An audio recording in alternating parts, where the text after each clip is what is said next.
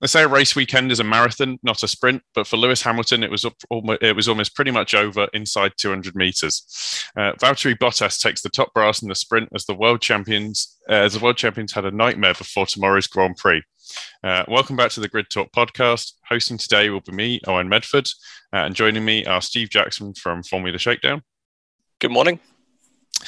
Sports journalist Mikhail Kataya. Hi. And Aaron Harper from the Five Red Lights podcast. Hi, guys. So today we'll be getting into our sort of analysis and reaction for the Italian Grand Prix. But before I do that, I just want to thank the people who have reviewed the show. So what we do is we ask that if you could take 5 to leave a 5-star review on our podcast platform of your choice, on our podcast platform, and then we can then shout you out at the start of the show. So today we've got, oh goodness, I didn't look at the names beforehand, so I'm going to have to do this on the fly. Sasnorsko21 from Canada, not underscore Poshmark from the USA, and I don't know how to say that, Kirk Stedge from the USA as well. It's great to have your 5-star reviews. Thank you guys for listening. So to just sort of get into the show, obviously we'll start with Valtteri Bottas, who took the win, led from the front, and took a pretty commanding win. I think was kind of expected in some ways, but him being a Mercedes and he just sort of lead away. But I think everyone kind of expected that he wouldn't be the leading Mercedes driving away from Max. I'll start with you, Mikhail. Yeah, I mean, I think it was a very good, one of the best performances that Bottas has had probably this whole year. One of his best starts. Definitely also the restart was quite good to be able to pull away from Verstappen that early on. But I mean, yeah, had Hamilton had a normal start, I don't think we would have seen Bottas leading for too long probably. But I guess he got lucky in that case that Lewis is now further behind than what was expected. Yeah, I think it's a little bit of luck, bad luck by Lewis, I guess, to get Will Spin off the start. But it's almost it's quite sad almost that Valtteri has become good and done a Lewis-esque start is what I would say. That kind of dominant performance, and he's out. This is the weekend that he's essentially been told he's out. Luckily, he's got a seat, so he's not hunting for one. But this would be the kind of performance you'd do if you wanted to keep a seat. Next we'll move down to the person who will actually take the pole tomorrow, who is Max Verstappen, and I think that maybe he obviously knew that there was almost no point in trying to get trying to take a risk getting it, because he's Valtteri Bottas was obviously going to start from the back anyway, Aaron. So do you think maybe Verstappen was sort of comfortable and just kind of saving it almost, taking this opportunity just to get a run in the car, get some time in the car, and almost treat it like a test session? Yeah, absolutely. I think once it became apparent to him that he wasn't going to catch Bottas, it was probably more about managing the miles on the engine and not putting it through too much stress. And going into the race, he knew that if he made a sensible start and held position, he was guaranteed a front row start for tomorrow. So for that to end up being pole position, I think that's, as good as he could have hoped for, obviously. But it's a step up from what he was expecting. He didn't need to do any more than he did this afternoon. And that is the mark of a champion in waiting, that they do exactly what they need to do when they need to do it. And what impresses me most at the moment is he's not just thinking, I've got to go and win every race and win the championship that way. He's thinking bigger picture, make sure I bag the points, make sure I keep everything out of trouble. And he's just constantly in the top 3. And that sort of consistency is going to get him a world championship at the end of the year. Yeah, it's the sort of thing that Fernando Alonso in a very bad car at the time, obviously in 2012. That's what took him to right on the cusp of a championship. And I remember him saying at the time, in an interview, that if we have a car that's worse than the others, we can take it to the last race, and if we have a car that's the same as the others or better than the others, then we can win the championship a few races early. I think Mercedes are going to push them a little bit further, but you're right, Verstappen is really just showing the mark of a champion and showing a maturity beyond his years, that they even had to teach Fernando at at Renault at the time, all those years ago. Steve, behind Max Verstappen, who sort of someone we thought might challenge him a little bit more in the race, but unfortunately didn't. We got Daniel Ricciardo. I think going into this race, you'd think that the McLarens would have been able to swallow up the Red Bull down one straight and just be gone because of the way, how much, they've got the Mercedes power and they're that much faster. But do you think it kind of puts a kind of, not sour note, but dampens the expectations for the race tomorrow with Max's ability to just kind of not be eaten up by the McLarens in the sprint? I wondered if it was just a clever bit of strategy that McLaren were sort of keeping in their back pocket just in case Lewis did manage to get past Lando, and then have Daniel there to basically back him up and have two cars there to make life a wee bit difficult for him. I think it's tricky to get a handle on where anyone sits. McLaren and every other team, because the weekend format is just so random, and we don't really have a good grasp on when they do their, when they typically do their long runs and that sort of thing. As per a normal race weekend, it's very different. So I'm not 100% sure whether that's pure pace or whether there was, where Daniel ended up was pure pace, or whether he was just making sure he was within eye shot of Lando just in case he needed help with Lewis, basically, just to try and keep him at bay, because this was their golden opportunity to make sure that they are able to, create a bit of a gap with Ferrari, considering they're the main constructor sort of target. So really good performance. I don't know if it necessarily suggests that sort of pace that for a full race distance tomorrow, but if Daniel's able to just get his head down and just sort of keep to a steady pace like he did today, in sector 2 especially, he was a good 2 tenths up on Lando, going off what I was seeing on my end, and sector 3 is a wee bit faster as well. So he has got pace there, but I don't know whether that was because Lando was either A, distracted with Lewis, or B, like I said before, whether they were playing some sort of strange strategy just in case Lewis did manage to get stuck between the two of them. Yeah, it's interesting. I think you say that. The part that I took out from that was that maybe actually the McLarens thought we've run soft tyres. Maybe even with the safety car, we just back it off a bit because we're not going to lose much. And, Lewis either goes past anyway and gets us, or we can just keep him behind. But yeah, I think there might have been sort of some game playing there. That's something I hadn't considered. After that, obviously, we've got the second Mercedes, and just coming back to you, Mikhail, it seemed that Lewis Hamilton couldn't really make a dent in Lando once he got to about 0.6 of a second. He just wasn't fast enough in a straight line for that. Yeah, it was very surprising that he wasn't able to get as close to Lando to really even launch an attack. They're both Mercedes-powered cars. And McLaren, I think, has been topping up even the speed traps this weekend. But still, Mercedes is supposed to be the fastest car. They got a 1-2 in quali yesterday, so you would have imagined that he would have at least been able to launch an attempt. Maybe there's a part of that Lewis just didn't want to risk any more in the race and was like, well, starting P4, not the worst. It's not great, especially with Max being on pole. But at the same time, if I stick to the inside in turn 1 with Lando and then we both crash out, then suddenly you're starting at the back with Bottas and with Verstappen having free reign. Well, he almost already has free reign tomorrow, but even much better chance of extending his lead in the championship. So it might have been also that he was a bit conservative with that, but I hope that's not, I hope Bottas doesn't fall into that same trap tomorrow and get stuck somewhere around P10, P9 because he can't follow other cars or attack other cars. Yeah, hopefully that's not indicative of the race performance of the Mercedes, particularly in traffic. And also, I think what you said comes up to what the way that sort of Lewis may have raced it against Lando, he's almost sort of anonymous. I've realised, the way I've asked the question, but he's almost sort of anonymous and just did exactly what he needed to do and get himself a third place start, which is a nice place to be. But it comes back to almost what Toto said, which is something along the lines of, the 4 races. If you make a non-points finish, that's 4 races that you've got to.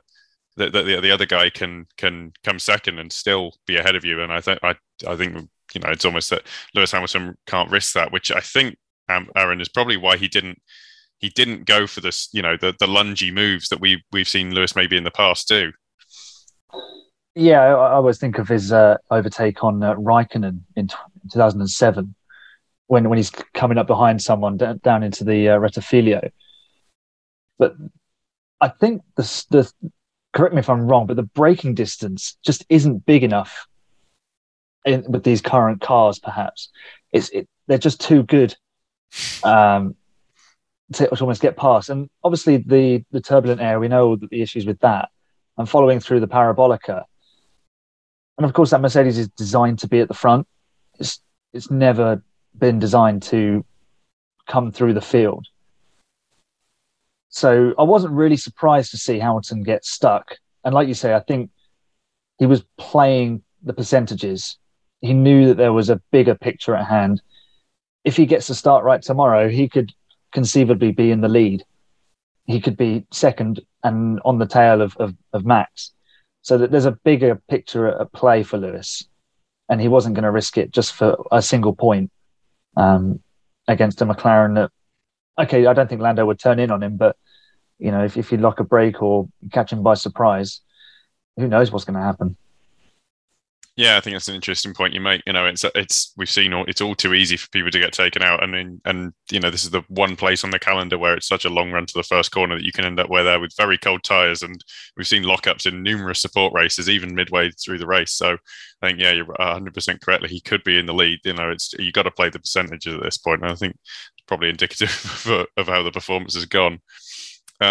After that, we've got the Ferraris of Charles Leclerc and Carlos Sainz, Steve. And it's just, I think it's a decent performance, but it's not where Ferrari could be. But also, I think as high up as they're going to get, really, at this sort of at Monza. They're still paying for last year. I think in terms of just how that car's built and what it was sort of designed to do with the equipment they had at the time before they got their wrist slapped. They were running basically a garage door on the rear wing. I think they were the only team who had like any sort of discernible, rear wing angle. Everybody else is basically running T-trays.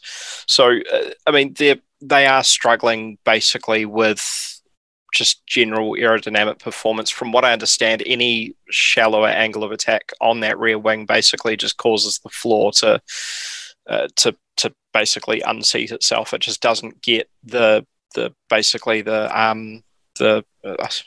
downward force to actually make it work properly. And around Monza, it's an incredibly fast circuit, but you wouldn't want the car to come loose somewhere at like Parabolica, which is exactly what happened to Charles Leclerc last year. It's been a weird weekend for Charles. He's sort of been conspicuous by his absence. He had a weird stop in, was it practice 2, where he suddenly came into the garage and said, I have to get out of the car. And I don't think we've got any info on what that was yet, but apparently he's been feeling a wee bit under the weather. So, it's a good performance considering, given Carlos is right there, and Carlos has been very much on his level for most of the season as well. I think it's indicative of their overall pace, as you said, but whether they can sort of hang around and sort of reduce the damage that I think the McLarens are going to cause tomorrow, I think they've just got their number.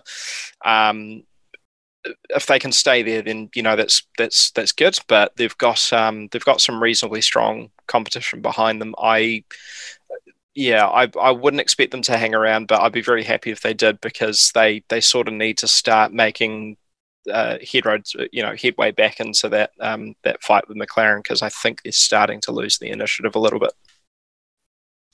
Yeah. Ironically enough, they have the deepest rear wing on their, they did the deepest rear wing at their home race, and there's no Mission Winnow branding on it currently because of the way that of the tobacco rules go. After that, we have Carlos Sainz, who had another.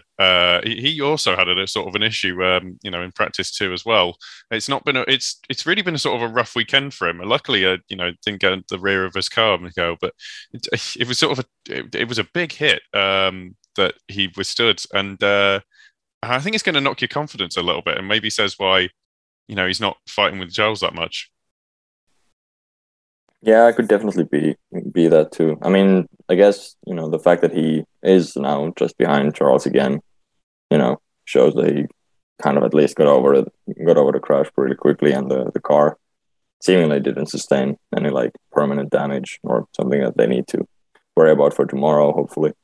But I mean, yeah, you didn't really see much of the Ferraris today in the sprint. Not that there was much, but they would do. I mean, they had Hamilton in front and Giovinazzi behind, so there's a nice little gap of probably 10 seconds or so where they fit nicely. So it was quite a boring one for them. I mean, kind of saving grace the fact that they're both up there now for tomorrow as well. I mean, starting 5th and 6th is not too bad. Just as has been said, like the McLaren starting so far ahead is going to make it a bit more of a problem for them than maybe it should be. Yeah, I think like you say, it's really going to hurt their championship chances. But on the other hand, it's not the worst thing that could have happened. Bearing in mind how they've performed thus far, like just coming in just over the weekend. You mentioned him, Mikael, but Antonio Giovinazzi, do it sort of really bringing in, just I don't know how to lead into this, but it's just. It's amazing that he's in 8th, and he's really sort of showing how good he can be. It's a shame that his seat is probably up for grabs from someone else next season, Aaron. Yes, it's kind of almost too little too late, isn't it? Because all of a sudden he's potentially out of a seat. Bottas has been confirmed as one driver. He hasn't got the luxury of Ferrari sort of holding his hand into that seat again. And now all of a sudden he's delivering. It doesn't make much sense, because if you were comfortable within the team, you'd be able to deliver. But maybe he's one of those drivers where you have to really turn the heat up on him to get the very best out of him. It's hard to say whether this will be enough to secure him a seat there for next year. But on the face of it, it's an excellent performance to be Q3 yesterday in qualifying and then to keep it there today and keep yourself out of trouble. I mean, he was not really noticed that much until Perez came up behind him, and he did a fairly solid job of keeping him behind. So, he's earned himself 7th on the grid, and you can only applaud that, because really you'd have expected Giovinazzi to fall backwards from that position, because we've seen him qualify, I say out of position, but maybe above expectation, and then just sort of drop back down the order and finish in and around Raikkonen, who's sort of 14th, 15th. And it kind of happened in Zandvoort as well, but it'll be interesting to see how he does in front of the Tifosi. Bit of home support for him. Maybe that's what he needs. It's just a little bit of love. Yeah. Can you imagine in the Alfa Romeo boardroom, they were thinking, right, to get the best out of him, we're just going to have to constantly say that we're going to kill his family, go all mafia on him, just to get a bit of Godfather.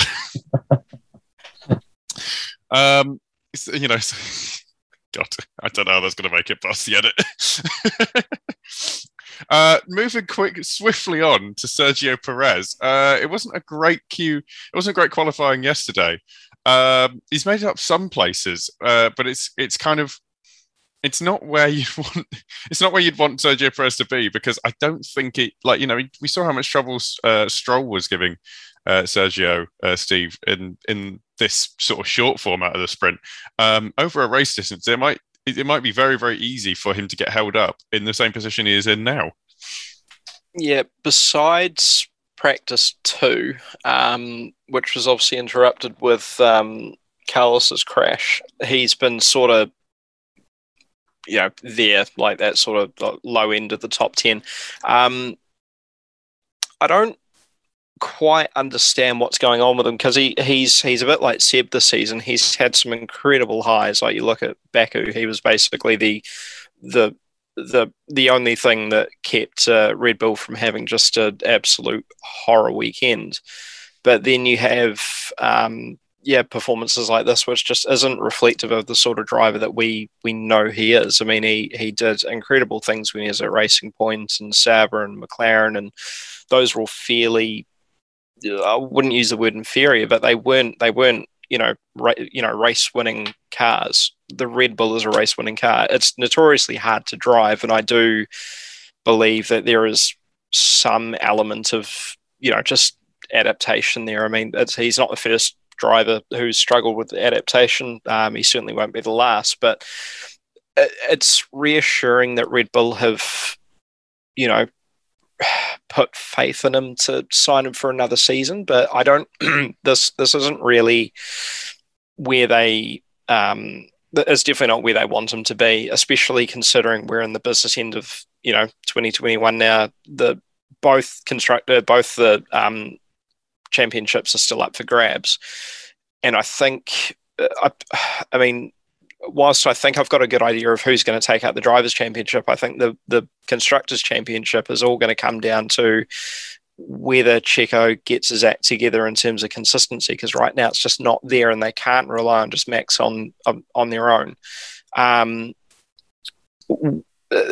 It's just strange watching him struggle to get past a car that we know isn't particularly good in the form of the Aston Martin. So I don't have a huge amount of confidence for tomorrow. I think he'll just sort of circulate in that sort of low end of the top 10, and he'll bring home a couple of points. But I mean, he wasn't able to make any sort of headway into the race at all. I mean, Giovinazzi wasn't really troubled by him all that much at all. It was just a strange sort of performance. Obviously, with a longer race and more depth of strategy and that sort of thing, he could do something miraculous, but I can't see it. It's been a strange and very, very suboptimal weekend for Checo so far. Yeah, I think, if I was to sort of take an armchair analyst on it, and just look at it, I'd say that maybe, when you strip all the downforce off the Red Bull, it makes it even more predisposed to Max's driving style. Potentially that's, that could be it. But yeah, as you say, it's kind of an underwhelming weekend, and it doesn't look like it's going to get better. That, though, will be good news for a certain Lance Stroll, because obviously, as we say, it was quite difficult for Sergio to get past, and it was really causing him trouble.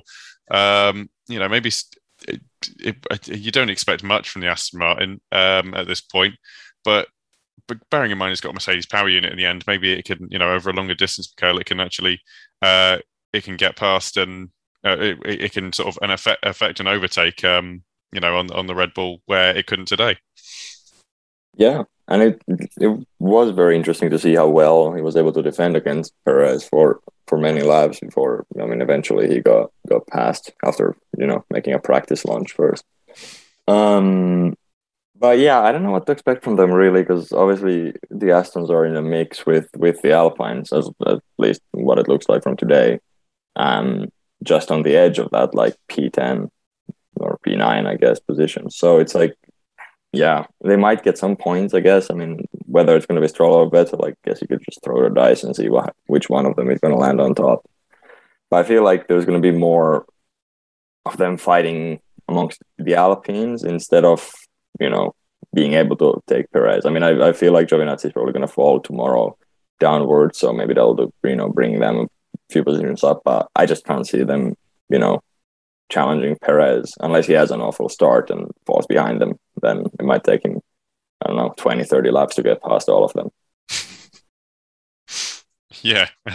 Speaking of, taking 20, 30 laps to get past people, we've got Alonso behind. And, if it was a normal qualifying session, we'd say it'd be, an amazing place to start, bearing in mind he'd have free tyre choice, and he'll be moving one place up, obviously, from Bottas, but it's not. I think they get free tyre choice from the sprint qualifying format, but still, Alonso looked fairly racy and looked like he was making his way up to causing issues and breaking into the top 10, Aaron. But you think over a race distance, the Alpine actually looks fairly good, and it looks quite competitive. Yeah, it looks like Mikhail said, it's in that bracket with the Aston Martins. I think they mentioned on the Sky Sports coverage that Aston Martin haven't done a Monza specific package, so they're supposedly carrying a bit more wing, and maybe Alpine have been able to trim their car out a little bit because they were able to move up a couple of places.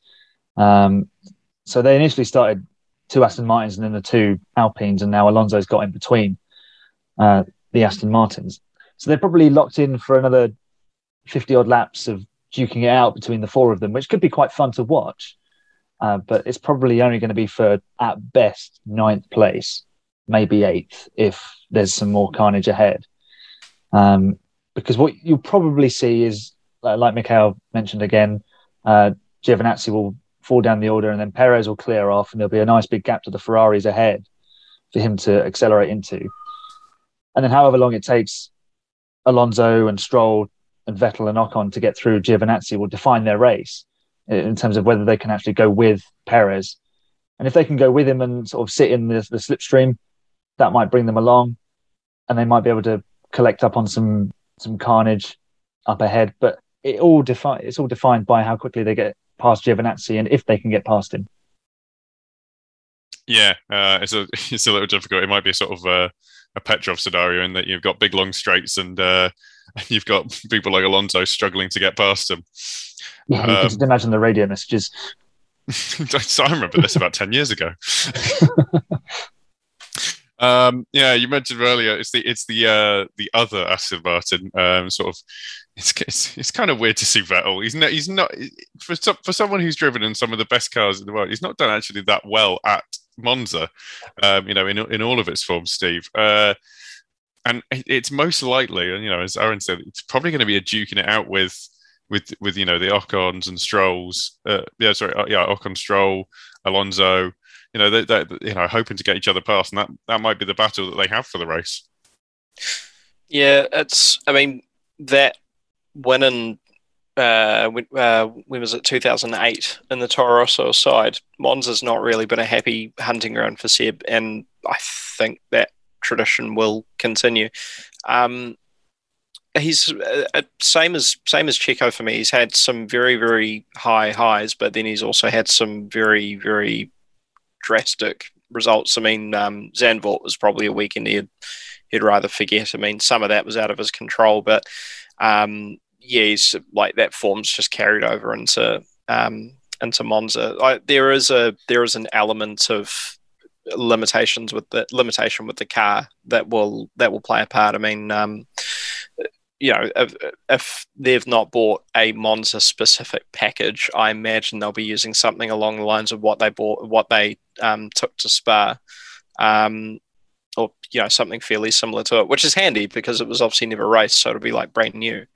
But I'm not really too sure on what'll happen. We've seen Seb, climb up the grid from absolutely nowhere.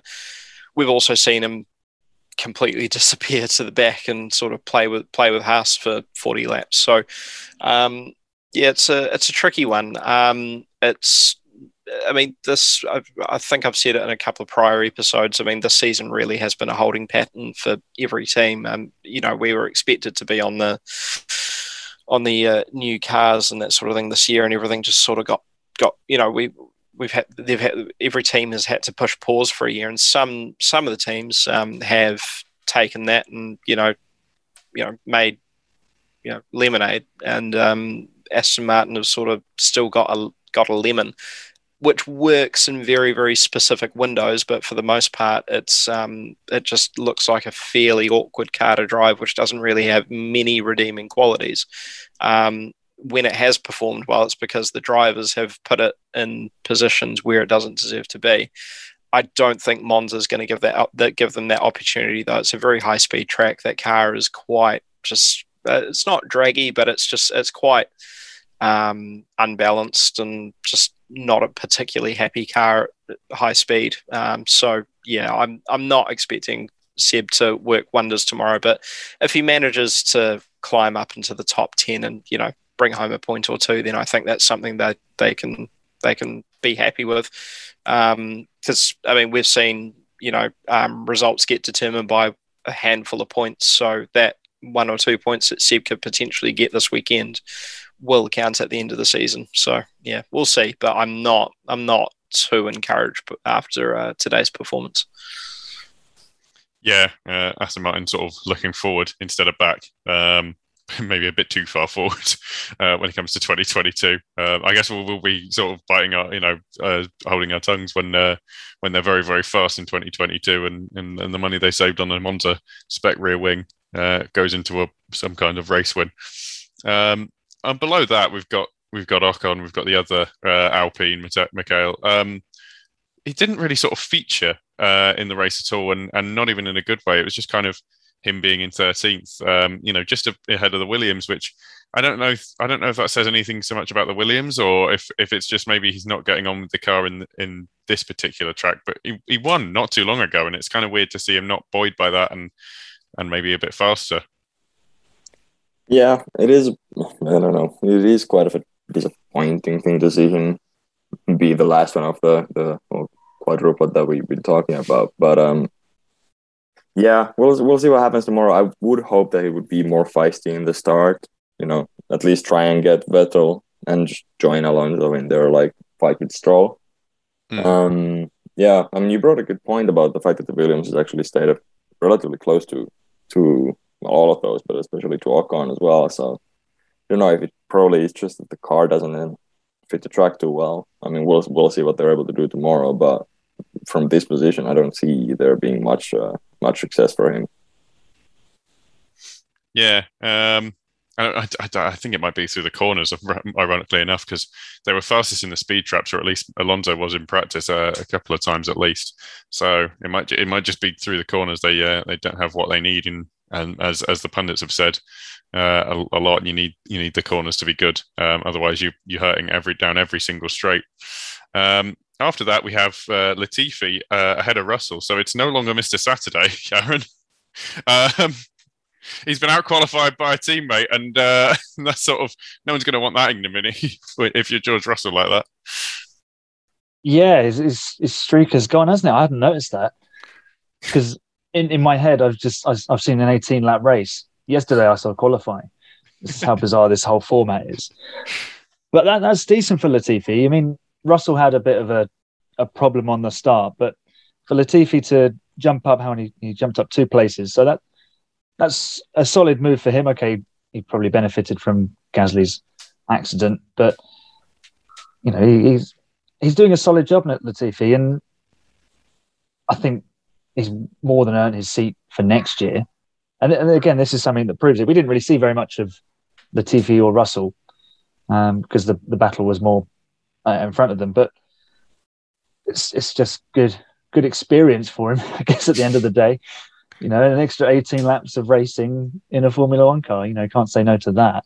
And I don't know, I'm not sure I can call this out qualifying Russell, but to be on the grid ahead of Russell for tomorrow, that'll do his confidence the world of good. Yeah. I've just had a thought to myself that actually this qualifying format would perfectly suit David Coulthard. Can't qualify, but can race. Yeah. Oh, imagine how many championships he'd have won. Probably still 0. Yeah, Yana Trulli would be running his great, but would be running, just not want to be a part of it at all. No. After that, we've got. It doesn't matter for the guy, but it's Russell because he's got the seat for next year. So Steve, he doesn't exactly need to prove anything. He honestly just needs to get to Mercedes, see out the rest of the season because it's all good from here. He's checked out. He's driving with one hand on the wheel. He's got a Prosecco in the other. He's got the Argos catalogue rolling around in his head to decide what furniture he wants to line his apartment with. He's already lined up his Mercedes for next. I'm kidding. No, it's. I think the fact that he's behind Nick shows just how well Latifi did to hold him off. I mean, just if I can go back very, very quickly, I just want to give a shout out to Nick Latifi because he's been sort of wholly forgotten about with the news around George, which is also very, very exciting, although we all saw it coming. I think Williams have made an excellent choice in keeping Nick Latifi on for another year. He does fund that, or his dad does fund that team, but he does actually produce solid results. As for George, yeah, good. I mean, this is qualifying, even though it doesn't feel like it at all. I'll be honest, I don't particularly like this sprint qualifying format. It just doesn't really do it for me. But yeah, like George has done well.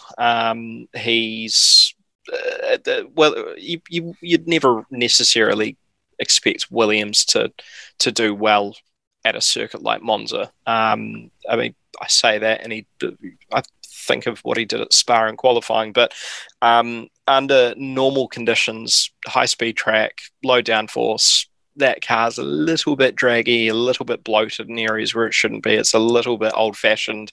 Still uses, like a nose philosophy that's now 3 years old. It's just there's not been a huge amount of aerodynamic development until very recently because they've had no money. And this year, obviously, with the token system, it's been very limited in what they could do. And a lot of it was to do with the rear of the car, just getting that all sorted out. So now that they've got the foundations of a sort of a revived team, things will only improve. But at a high speed circuit in a car like that, you can't really expect much more. I think it just Nick just drove better, which he's allowed to do, and I think that's an incredible job considering the caliber of driver that George Russell is. But tomorrow will be a wee bit different. It really depends on the first couple of laps and where either of the two end up, because we know that if Russell gets ahead of Latifi, he'll sort of break away pretty quickly, and Latifi will act as rear gunner, so that'll give him priority for any sort of opportunity of undercut, priority for stops and strategy and that sort of thing as well. So yeah, it's a tricky one to call, but I can't see them getting much further than they are. It's not a circuit that favours Williams, so that's about where we expect them to be. Yeah, we're just hoping to be the more sort of Imola Williams rather than the Williams that they've been at a number of other tracks. After that, we have Tsunoda, who is the highlight really of AlphaTauri's weekend thus far, and honestly, just is almost a living embodiment, or the AlphaTauri team are a living embodiment of why the teams probably don't like this qualifying format that much, Mikko.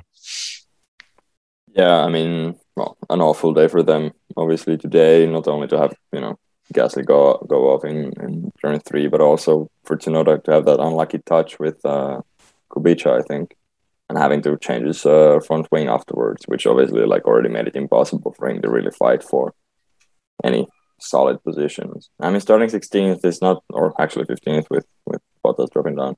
Starting in that area, it's not that foreign to him, unfortunately, I think, but it's not that foreign, so he'll be in a decent position. I mean, Gasly has shown that the car has speed. It's just that, Yuki has had trouble tapping into that same speed that Pierre has. So, I mean, we'll see what he's able to do from there. I think he should, or I'm hoping that he does clear the Williams quite quickly, but could be a tough place for him as well. And then a question of just whether or not he's able to even fight with the Alpines and the Aston Martins. But yeah, probably not going to bring any points from tomorrow. And then no points for the entire team, I guess, with Gasly that far down as well. Yeah, of course. It sort of looks like it's going to be a hard day at the office tomorrow, because he's left a lot of work on his plate today. Next up, then we've got someone you can really all things considered, you can't really expect to do too much better. Is Robert Kubica, Aaron? Sorry, no, I've completely skipped someone because you know what? I just don't want him to be there, so I accidentally skipped him. It's such a surprise that he is that high up. Yeah, that too. It actually pains me that he's been genuinely quicker than Mick the entire time. Is car number 9, because I'm not saying his name. professional idiot. But yeah, I don't want to talk about him. Can you find any words for him? Well, I can actually. He was the biggest mover of the sprint. He gained 3 places, which was more than anybody else. But we found a positive. But you caveat that with he started last, and both AlphaTauris pitted or went off, and then he passed Kubica as well. I think when Kubica if there was spun. ever an example for marginal gains, I think you've just found. Always find a positive in something. I mean, another positive is he didn't ram anybody off the road. He didn't upset Mick. He didn't get in anybody's way. Yeah. So basically, he drove the car and didn't crash. So well done. That's actually an achievement.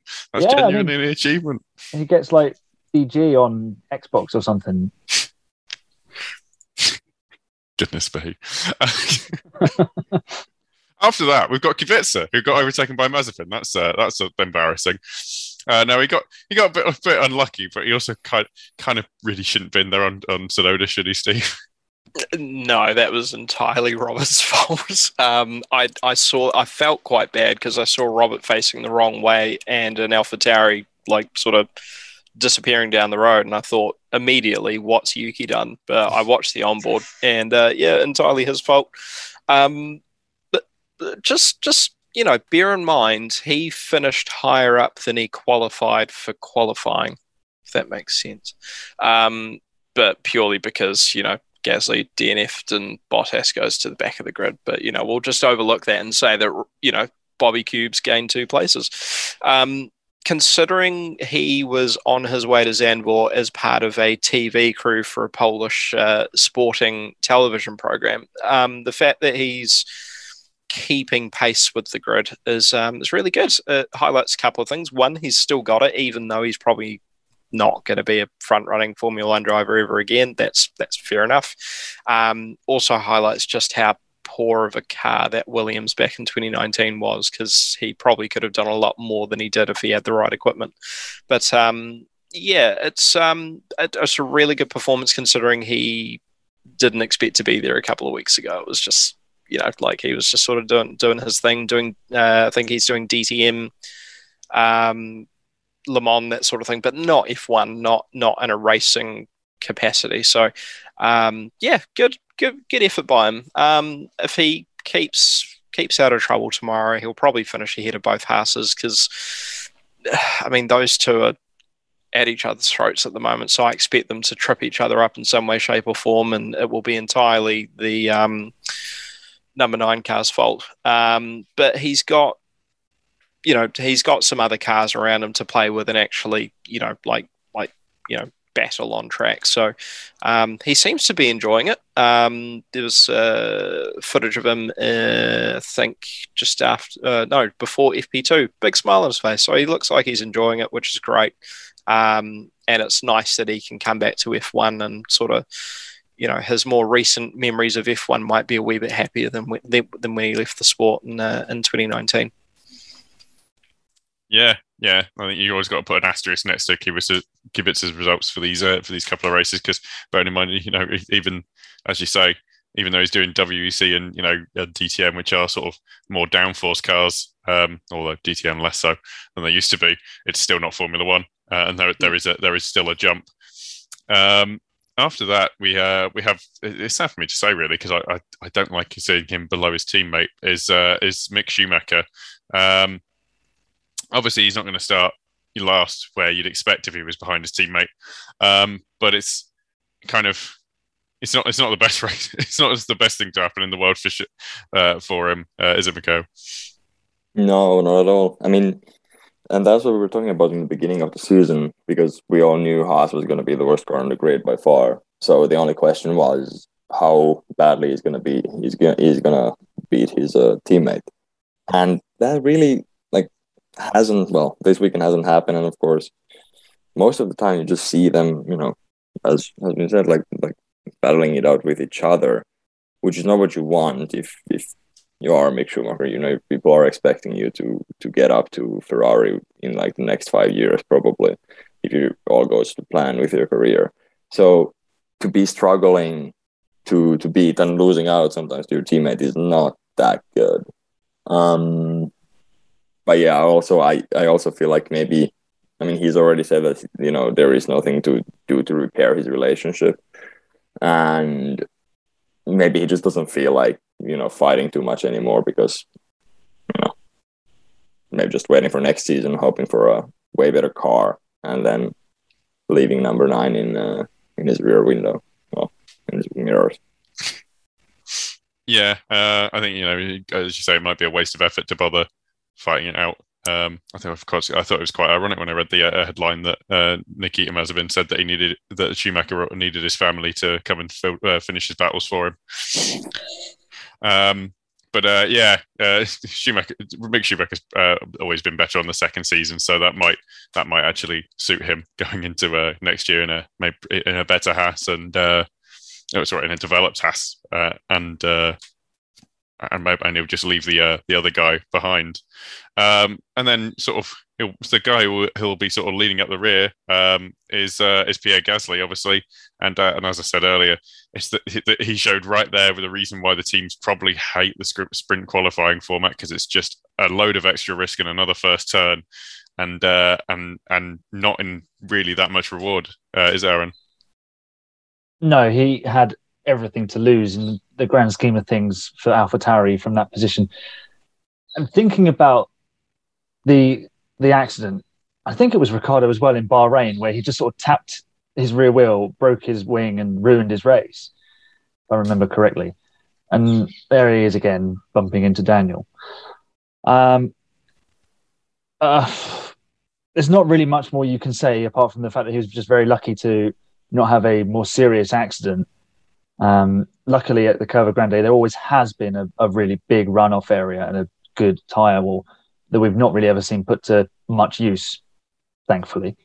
I mean, if I was Pierre, I'd be going to sleep tonight praying that Mazepin crashes at exactly the right point to cause a red flag or a safety car that means you can jump to the front again and, fluke another win at Monza. Because apart from a well-timed safety car or a red flag or something crazy happening up front, I don't see Pierre getting anywhere near the points tomorrow. He'll make some progress. He'll probably get maybe into the mid-teens, maybe 13th, 14th, which will be a solid effort. But I can't see him threatening the points. And first of all, he's got Bottas, who will be coming through from behind him. So if he can sort of tag along Valtteri's coattails, then again, like I said, with the Alpine and Aston Martin fight, if they can hook onto Perez, if Gasly can hook onto Bottas, he can make his way through and maybe gain a couple of extra positions that way. Yeah, I think Gasly, is fast enough to both sit in the slipstream, but also not fast enough to overtake Bottas. So as you say, you might actually be able to sort of, follow him through right to the front, like a BMW driver with an ambulance. I'm not going to get a car brand endorsement anytime soon, am I? BMW just crossed us off. Yeah, that's it. That's gone. We won't get to drive the big boy M8. No, but Mercedes and Audi are giving us a nice big tick.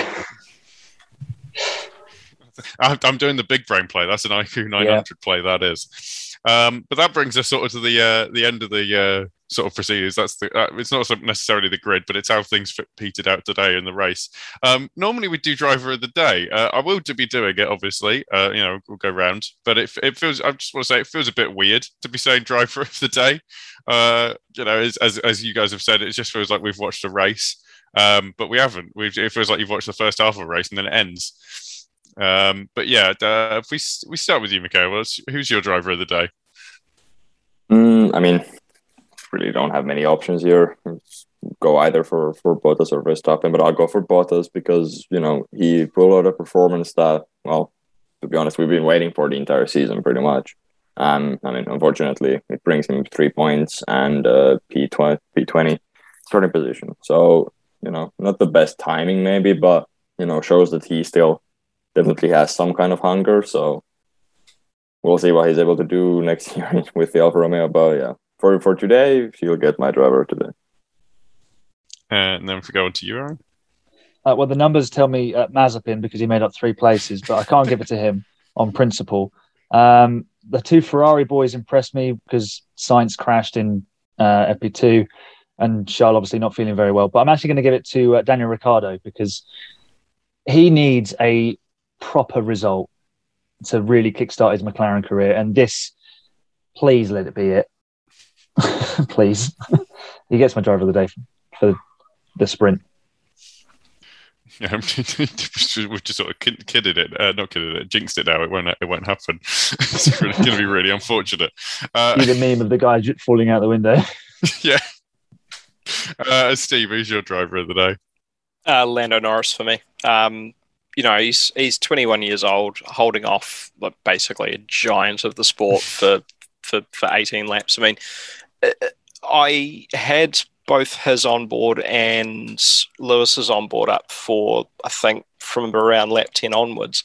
And he was just bang, bang, bang, bang, bang, consistent every lap, didn't miss a beat. Lewis was opposite lock in the gravel coming out of,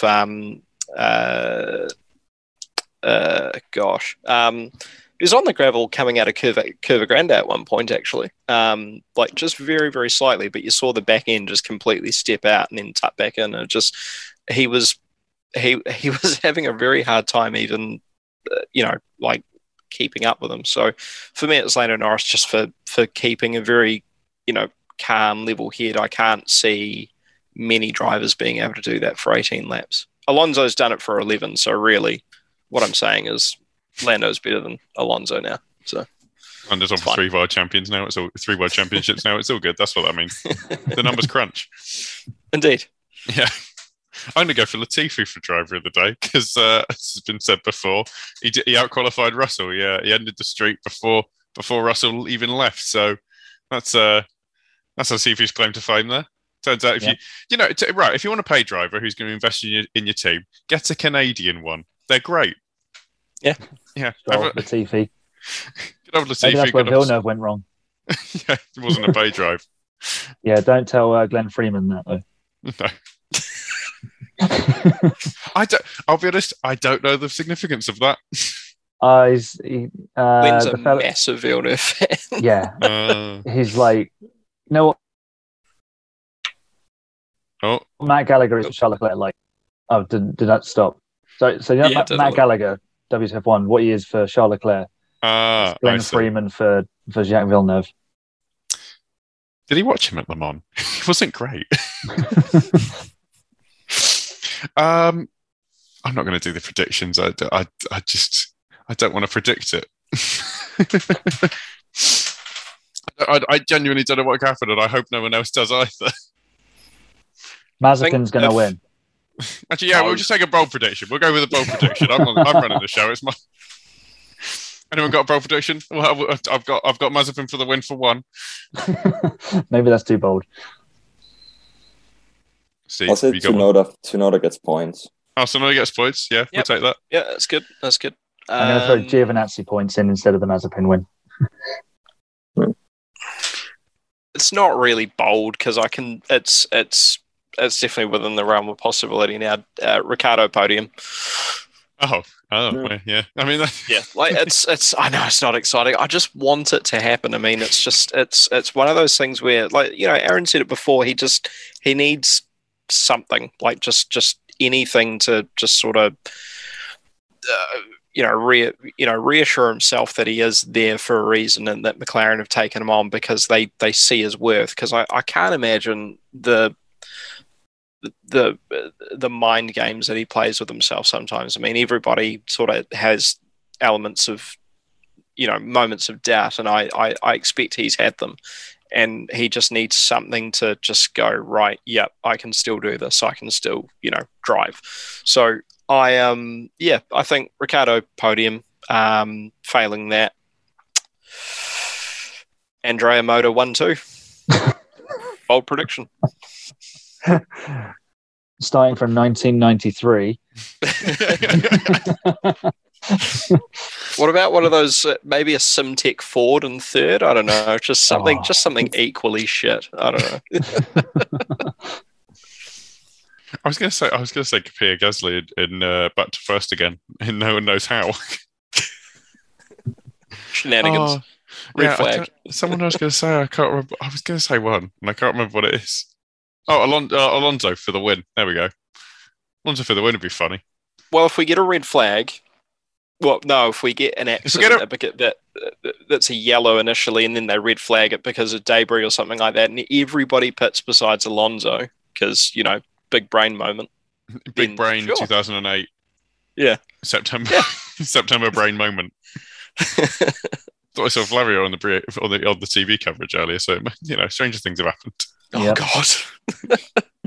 I don't think I did, but when you just I have seen a big white man, a big white man with white hair. He wasn't walking around with a book that just says Singapore Strategy 2009, was he? Or...